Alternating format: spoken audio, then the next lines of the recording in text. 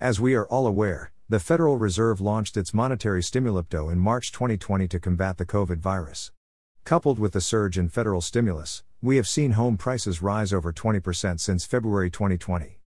Specifically, New York City home prices are up 26.3% since February 2020, Chicago home prices are up 21.7%, and Los Angeles home prices are up 32.5%. Fed monetary stimulupto is up 113% since February 2020. Of course, this has resulted in soaring property taxes as well.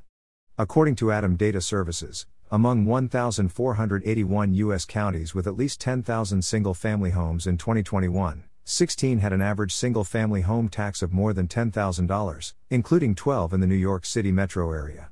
The top 5 were Kings County, Brooklyn, NY, $13,734, Marin County, California, outside San Francisco, $13,719, Westchester County, New York, $13,674, Essex County, New Jersey, $13,116, and Nassau County, New York, $13,095.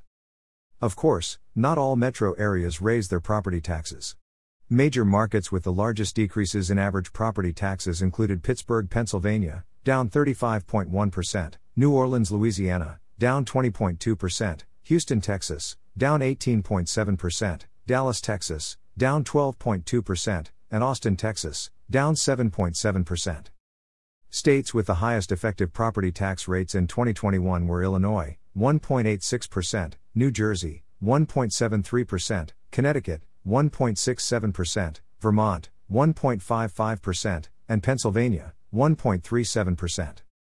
Even if the Federal Reserve removes its massive monetary stimulupto, MMS, property taxes will remain elevated unless cities reduces their property tax rates. But Democrat-controlled cities tend to be addicted to spending much like the federal government. You might as well face it, they're addicted to gov.